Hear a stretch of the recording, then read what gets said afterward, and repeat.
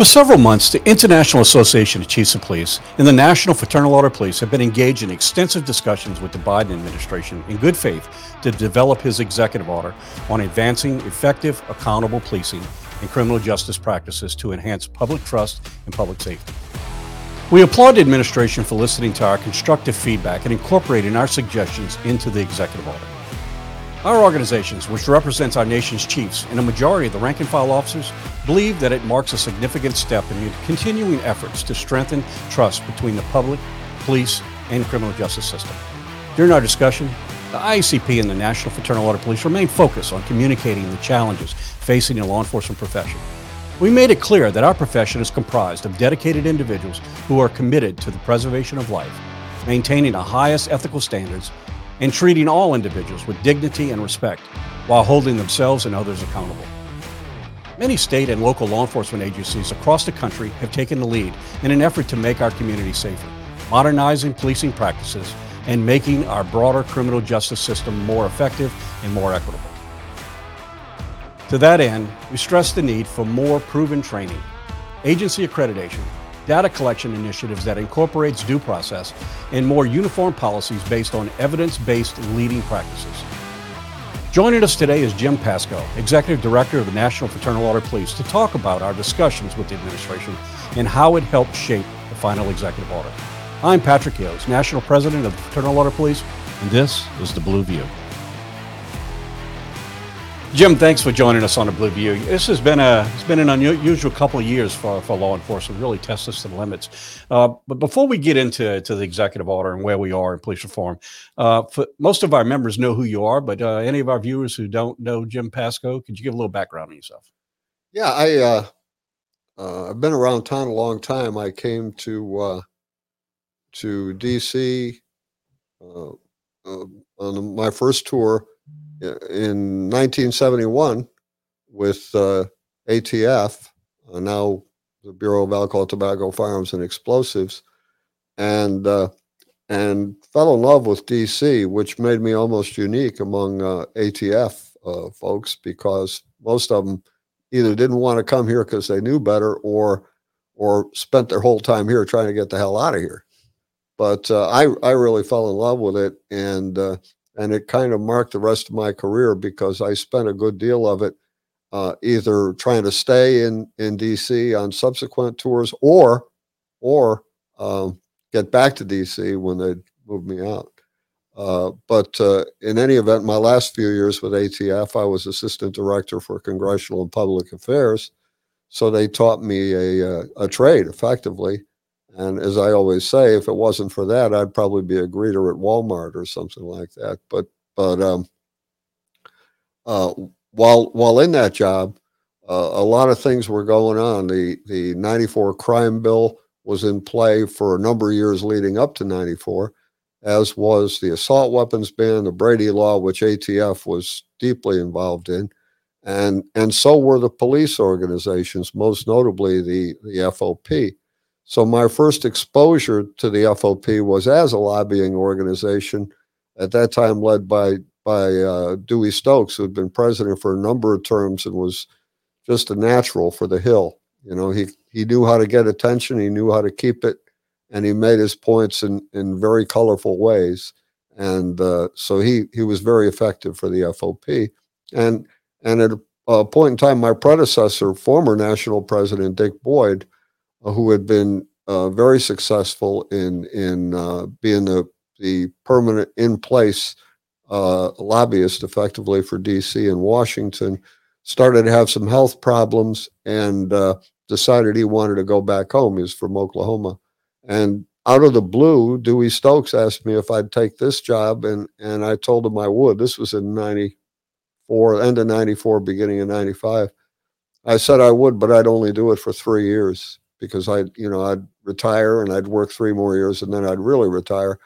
And I'm still here for whatever reason. You know, I guess the only thing I can conclude is that I'm really enjoying it, and I haven't messed it up badly enough to get fired. Well, I got to tell you, it's our win because your relationships here in the Hill and your way of doing business has really served this organization well for all of these years. So, Jim, the last 2 years have been really a challenge for law enforcement. A lot of talk about police reform and a lot of different directions, and the FOP has played a key role in trying to have those fact-based discussions and have a law enforcement perspective on it.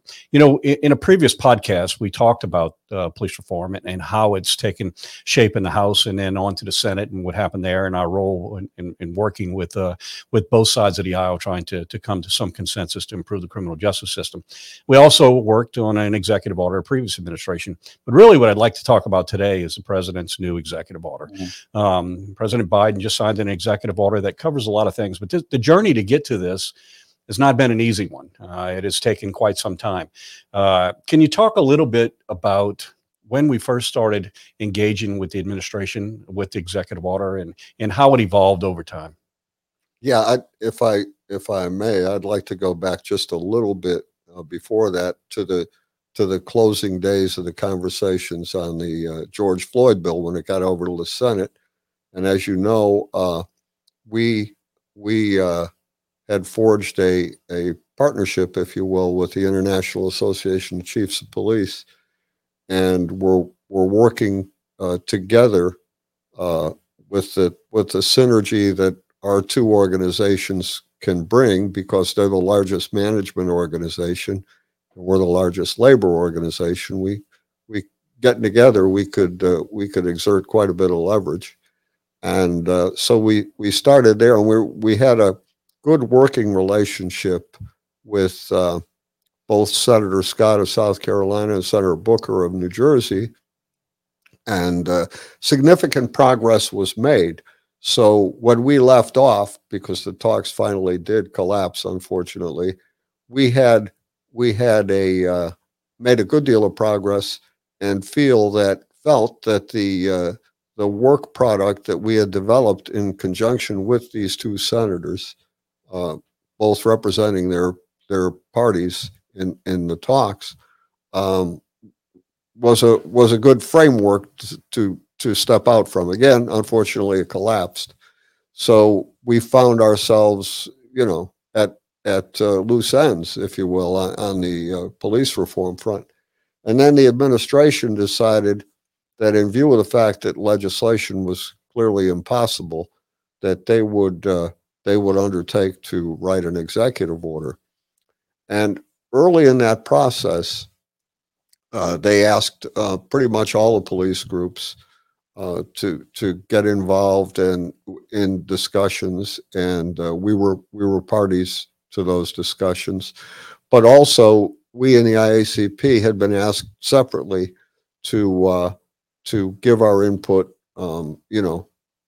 based on our perspective developed from working with the Senate on the George Floyd bill, which we were happy to do. And we felt like, here again, we felt like we were making good progress. We were working at a high level in the White House with Ambassador Susan Rice, who heads the Domestic Policy Council, and her staff, and Dana Remus, the White House counsel, and members of her staff. And we were moving along. And then at a point in time, a document which turned out to be genuine was leaked uh, to the press. That was a working draft, a White House working draft, which looked nothing like any of the conversations that we had had, and it was far, far uh, beyond anything that we could ever even work from in terms of acceptability, and that caused a huge problem among the law enforcement groups, including us and including the IACP, and we were all ready to walk away. And at that point, Ambassador Rice and Counsel Remus did what they referred to as a reset, and we spoke individually with Ambassador Rice and with Counsel Remus, and and and they asked us to work with them directly on this and comprehensively, and in a totally off the record and confidential manner, and which you're aware of because I know you took some criticism because people assumed because we weren't saying anything publicly that we were not engaged, and yeah, you probably still have some bruises from that period of time. But the fact is, we had pledged our confidentiality, and they had pledged theirs, so we were all working together, and it really made for more effective conversations and negotiations because we weren't. Nobody was playing to the press. Nobody was playing to any constituency, and we started making a good deal of progress. And uh, about maybe a month and a half or so ago, we got to a point where we were down to a few very, very tough issues. Those major details included things like addressing no-knock warrants, chokeholds, the issue of use of force generally, and we found ourselves, almost an impasse. But we were finally able to work it out. And in one case, we had a product on the shelf which we felt addressed the use of force issues in a very intelligent way and in a way that already had the support of the entire law enforcement community. And that was by by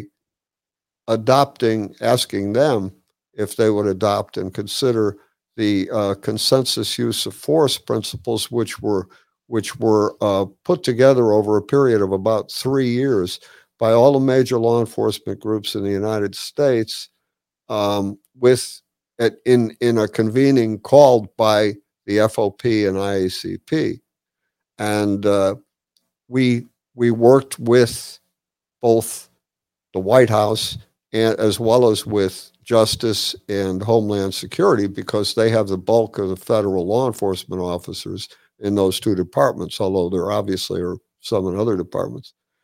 And that was found to be acceptable. We also worked out chokeholds in a way that while they'll be more carefully controlled and in some instances would not be permitted, um, there still will be provisions to allow for the use of no-knock warrants where no-knock warrants would be mandated by the fact that otherwise there might be a significant risk of life or loss of evidence. On the chokeholds, there again, we had already in an amendment to the consensus use of force document, we had addressed the chokehold issue in a manner which was acceptable to the White House staff who were engaged with us on this effort. So it turned out that we were able to overcome these two significant obstacles, and then we basically had a framework that with a little cleaning up, which we had to do over time, but no major problems, semantic problems. We were able to turn our full attention to what, in many ways, is the most important part of the document, and that is the policy statement, the front end, which describes what the reasons for the executive order are, what the goals of the objective of the executive order are, and how the administration intends to achieve those goals. And I used to have a boss at ATF who used to say 90% of getting consensus is in how you present your case. And we felt the manner in which the case was being presented was a manner in which would be perceived by law enforcement officers as picking winners and losers. And guess who the losers would have been? It would have been the law enforcement officers. And again, that was our perspective on it. And we made that very clear. And Terry Cunningham, my counterpart at IACP, was involved in the negotiations, was a rock on this. And we were also, I should say, we were also very ably aided by staff, both here and at IACP. Gene Vogelin and Sarah Guy at IACP, and Tim Richardson, whom many of you know, almost legendary character here at the FOP, and I'm sure most of our members, as I say, already know who he is. But he did a remarkable job in this effort, and we took it into the home stretch only a couple of weeks ago, with a couple of little changes left that we were hung up on in the policy statement, and we finally were able to work those out on a Saturday morning about 2 weeks ago, and we brought it to our bosses, to you, President Yos, and to the president of IACP. They both signed off, and here we are now. The document, we can't. It is not our document. Executive orders are the documents of the President of the United States. He signs on the dotted line. So we have to give some credit to his staff and to the President for allowing their goals and objectives to be modified somewhat, as informed by our perspective on these very important issues, very important to law enforcement, and very important to the public that law enforcement is sworn to protect and serve. So here we are, and the document has been signed, and our members need to understand what a great, and I don't mean this to sound like I'm taking credit for it, but it's a great victory for law enforcement here, because while the document lays out a framework for improving the relationships between officers and the communities they serve, and ensuring that all individuals will be protected and served equally, it does not do so at the expense of any of the legal protections or contractual protections that police officers have and need, and are vitally important to continuing to have vigorous, proactive law enforcement by well-qualified, well-trained, and well-equipped officers. So, will everybody be happy with everything about it? No, but it's a document that addresses the needs and priorities of the civil rights community. It deals with the needs and priorities of the law enforcement community, and it should result in a greater level of public confidence and safety among the public that we are all here to serve. Yeah, Jim, there's two parts to this thing, and you've already covered one of them quite well, and that is really is how it's framed, how it's presented, and we know that is not an easy task, and we know that is also something that we were hung up on, because words do matter, and at least in terms of our members. Anything after that point, if if it doesn't ring a bell or carry something of significance to people, they may look at it completely different, and then everything else is lost in a message. Right. So you've already discussed the presentation. The president has a tough job of trying to balance this on both sides, and also have recognize that law enforcement's role. We're 800,000 men and women across this country show up every day in some very bad situations, and make a difference in the lives of so many people.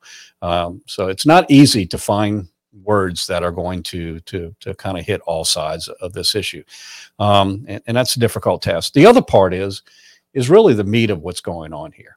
An executive order really affects federal employees. It sets a tone for what's expected from the White House and what he'd like to see Congress address. But at the same time, these rules really affect more of federal officers than they do local, with some exceptions. So when you get into the meat of what the executive order is, there are some key things that were important to law enforcement: protection of qualified immunity, a use of force language, Graham versus Connor. All of these things initially were part of the discussion. Can you talk a little bit about how these things have, kind of fit into the executive order itself? And Yeah, well, again, you're correct. You're absolutely right. The executive order is a directive from the president.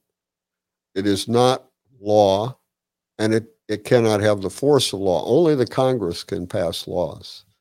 So the scope of his authority with respect to directives to law enforcement extends only to law enforcement officers in the departments and agencies in the executive branch. Not and does not include, by the way, any law enforcement officers in the legislative branch, for example, the Capitol Police or the Supreme Court or anywhere in the judicial system where they have their own. The Supreme Court has its own police force, and they won't be covered by this either. But as to the qualified immunity issue and the use of force provisions in 18 USC 242 and so forth, they could not be touched. They cannot be addressed in an executive order. They could be addressed legislatively, but obviously uh, we were successful on the legislative front in keeping that from happening. And so what we have here is a document that will provide a standard use of force policy for all the federal agencies, whether in Justice, Homeland, Interior, or anywhere else. And it will have absolutely no effect on the doctrine of qualified immunity. And Graham v. Connor again is a Supreme Court decision, and it still remains the governing guidelines for use of force by law enforcement officers until such time as the Supreme Court decides otherwise. So none of the things that are of most significance to law enforcement officers in terms of their their safety and their ability to defend themselves and the public that they serve will be adversely affected by this executive order. And in fact, what we have been able to do in the executive order is add very, very strong language. Well, the president has added very, very strong language, but we advocated for it with respect to due process rights and any of the proceedings that might occur, adverse actions that might occur with federal officers pursuant to this executive order. That the due process is totally in play, and the action cannot be taken without full due process. A number of federal law enforcement agencies do have collective bargaining contracts, and the U.S. Park Police would be one example. We have a number of military installations where we have bargaining units that we represent. That'd be another very good example. And in fact, the Pentagon Protection Force is an FOP local, and it is spelled out in several places in the executive order that nothing can be done that will abrogate the terms of any existing collective bargaining agreement. And that was language that we argued very strongly for.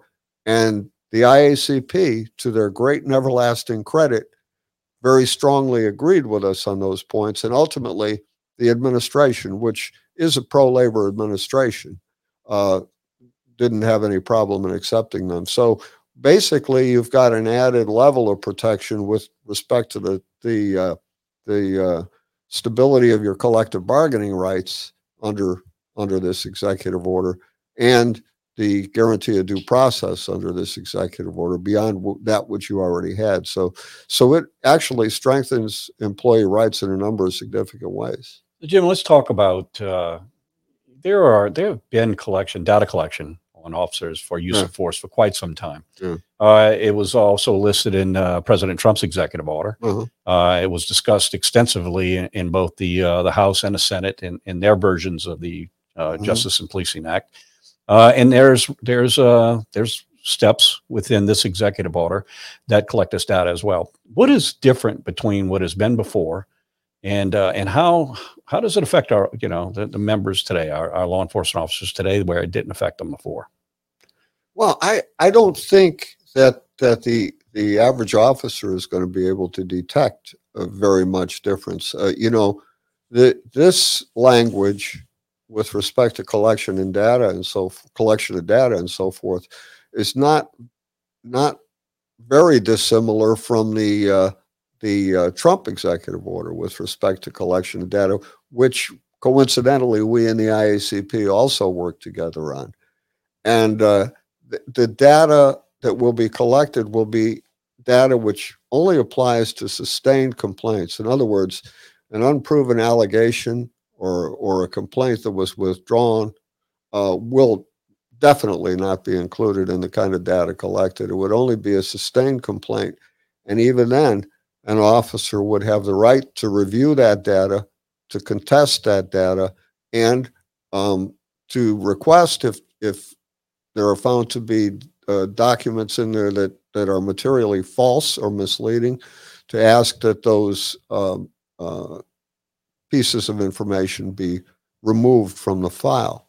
And further, officers will be able to include, to counter any adverse effect of that data, information with respect to decorations or commendations or citizen praise to the officer directed formally to the department.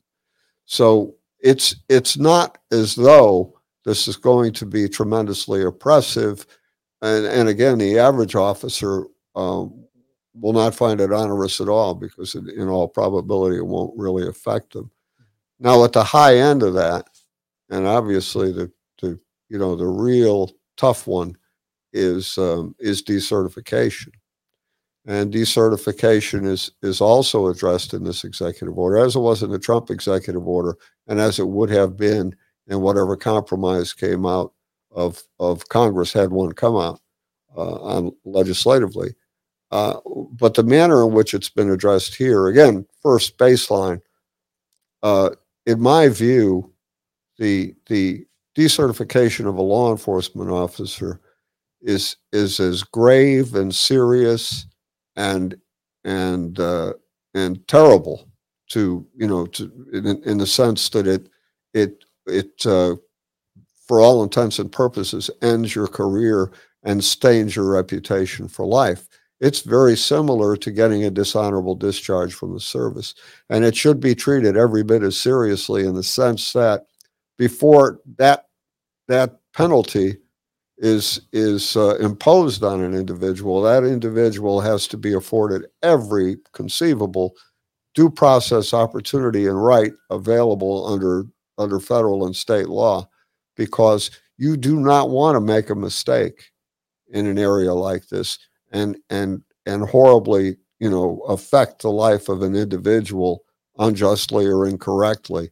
So every protection that's available has been built into this executive order to ensure that that doesn't happen. However, I think that all of us would agree that if someone has committed offenses so heinous that they should not be police officers, then and they've been afforded all their due process rights and have exhausted them without prevailing, then decertification is appropriate in those circumstances. Absolutely. One other thing that data that's collected, something that we've had a great deal of discussion on, and I guess a little bit of frustration. Anyone who's dealt with the civil side, the civil judgment side of actions, law enforcement officers who are sued for use of force. Yeah. There was a lot of discussion about the need to collect data on settlements that were made on any use of force. At the same time, anyone who's been had any type of legal, whether it's a car accident or whatever, knows that often these decisions are not made by people. They never get a chance to be able to defend themselves. It's usually insurance companies that make these decisions. Yeah. So I think it's worth clarifying that really the only thing that would be recorded are judgments that come from juries, correct? That's correct. The officer would have to be actually be tried, in a civil case, and found to have been guilty or negligent or whatever the circumstances provided for before that would be entered into the official record. A settlement is never an admission of guilt. A settlement is a financial calculation by the insurers as to how much they can afford to pay without exceeding the cost of litigation. Right. So it doesn't go to guilt or innocence. It goes to the economics of the case. So Um, that will not be settlements will not be included in those records. Yeah, a couple of other things that are in executive order, at least in terms of studies, have to do with the recognition that we're in somewhat of a crisis right now with the amount of personnel we have available for us to Yeah. vacancies, and it recognizes that it actually takes a number of steps to try and combat that through funds and through grant funding and such. Can you touch a little bit on those?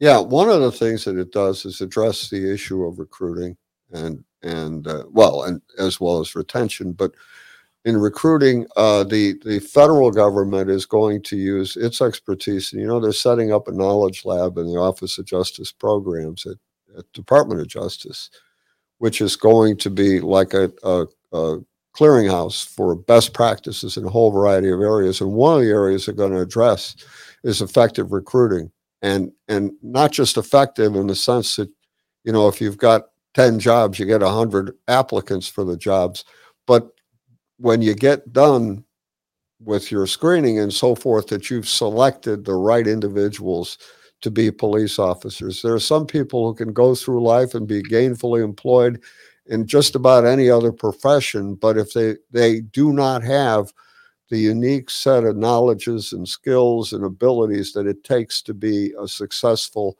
police officer. So we will, out of this executive order, get another level of assistance in screening and hiring and ultimately training and putting on the street the best possible applicants for law enforcement. Yeah, I know we agree on this, and most people in law enforcement do. Our issue of trying to fill positions really has to do with finding qualified candidates, not lowering standards. That's right. Lowering standards only creates further problems. We need to recognize that the steps need to be taken in order to be able to improve the criminal justice system, and it's certainly not going to be by lowering standards. Jim, there are other things that are in this bill as well, and one of them has to do with officer wellness. There's so much demands that are placed on law enforcement officers now, and it's only gotten worse by the manpower shortages and just some of the challenges in a lot of our cities across the country. Can you touch just a little bit on the grant funding that will be available for officer wellness programs? And again, that was one that we had. Well, there had been legislation introduced by Congressman Trone, and then in the Senate by Senator Duckworth, along with a host of co-sponsors, including Senator Booker and Senator Durbin, both key members of the Judiciary Committee, where the bill would go, that would have provided for funds for officers who were suffering and need assistance, professional operations, run by mental health professionals, with an emphasis on those professionals who have experience as police officers themselves, as our own Sherry Martin has. Right. But that will be contemplated in the legislation, which addresses every stage of from initial PTSD through fighting horrible depressions to all the way up to attempted suicide and suicide, will all be addressed by legislation. And as I say, this bill is not legislation, but what they can do is provide for assistance in dealing with all those issues, short of the kinds of things that we could achieve through additional PSLB benefits, which, by the way, I have a great deal of optimism we will have by legislation within the next couple of months. Another issue that I think a little bit of a concern initially when all of this started and the initial version of this leaked out, it was kind of more of a stick than a carrot, having to do with how grants would be awarded, and a concern that in order to be able to take advantage of some of these funds, you would have to commit your agency to do certain things. Can you discuss where we are and what this executive order does in terms of the stick and a carrot approach to grant funding? Yeah, initially the way the the grant aspect of this was set up, it would have been somewhat punitive in the sense that if you didn't comply with say the use of force provisions, which you wouldn't have had to comply with as a state agency, because again, this only applies to federal officers. Kind of a backdoor approach was being tried where you wouldn't be eligible for grant funding for certain grants unless you complied. So it was a way of forcing agencies not otherwise inclined to do it to take on aspects of this executive order, or else.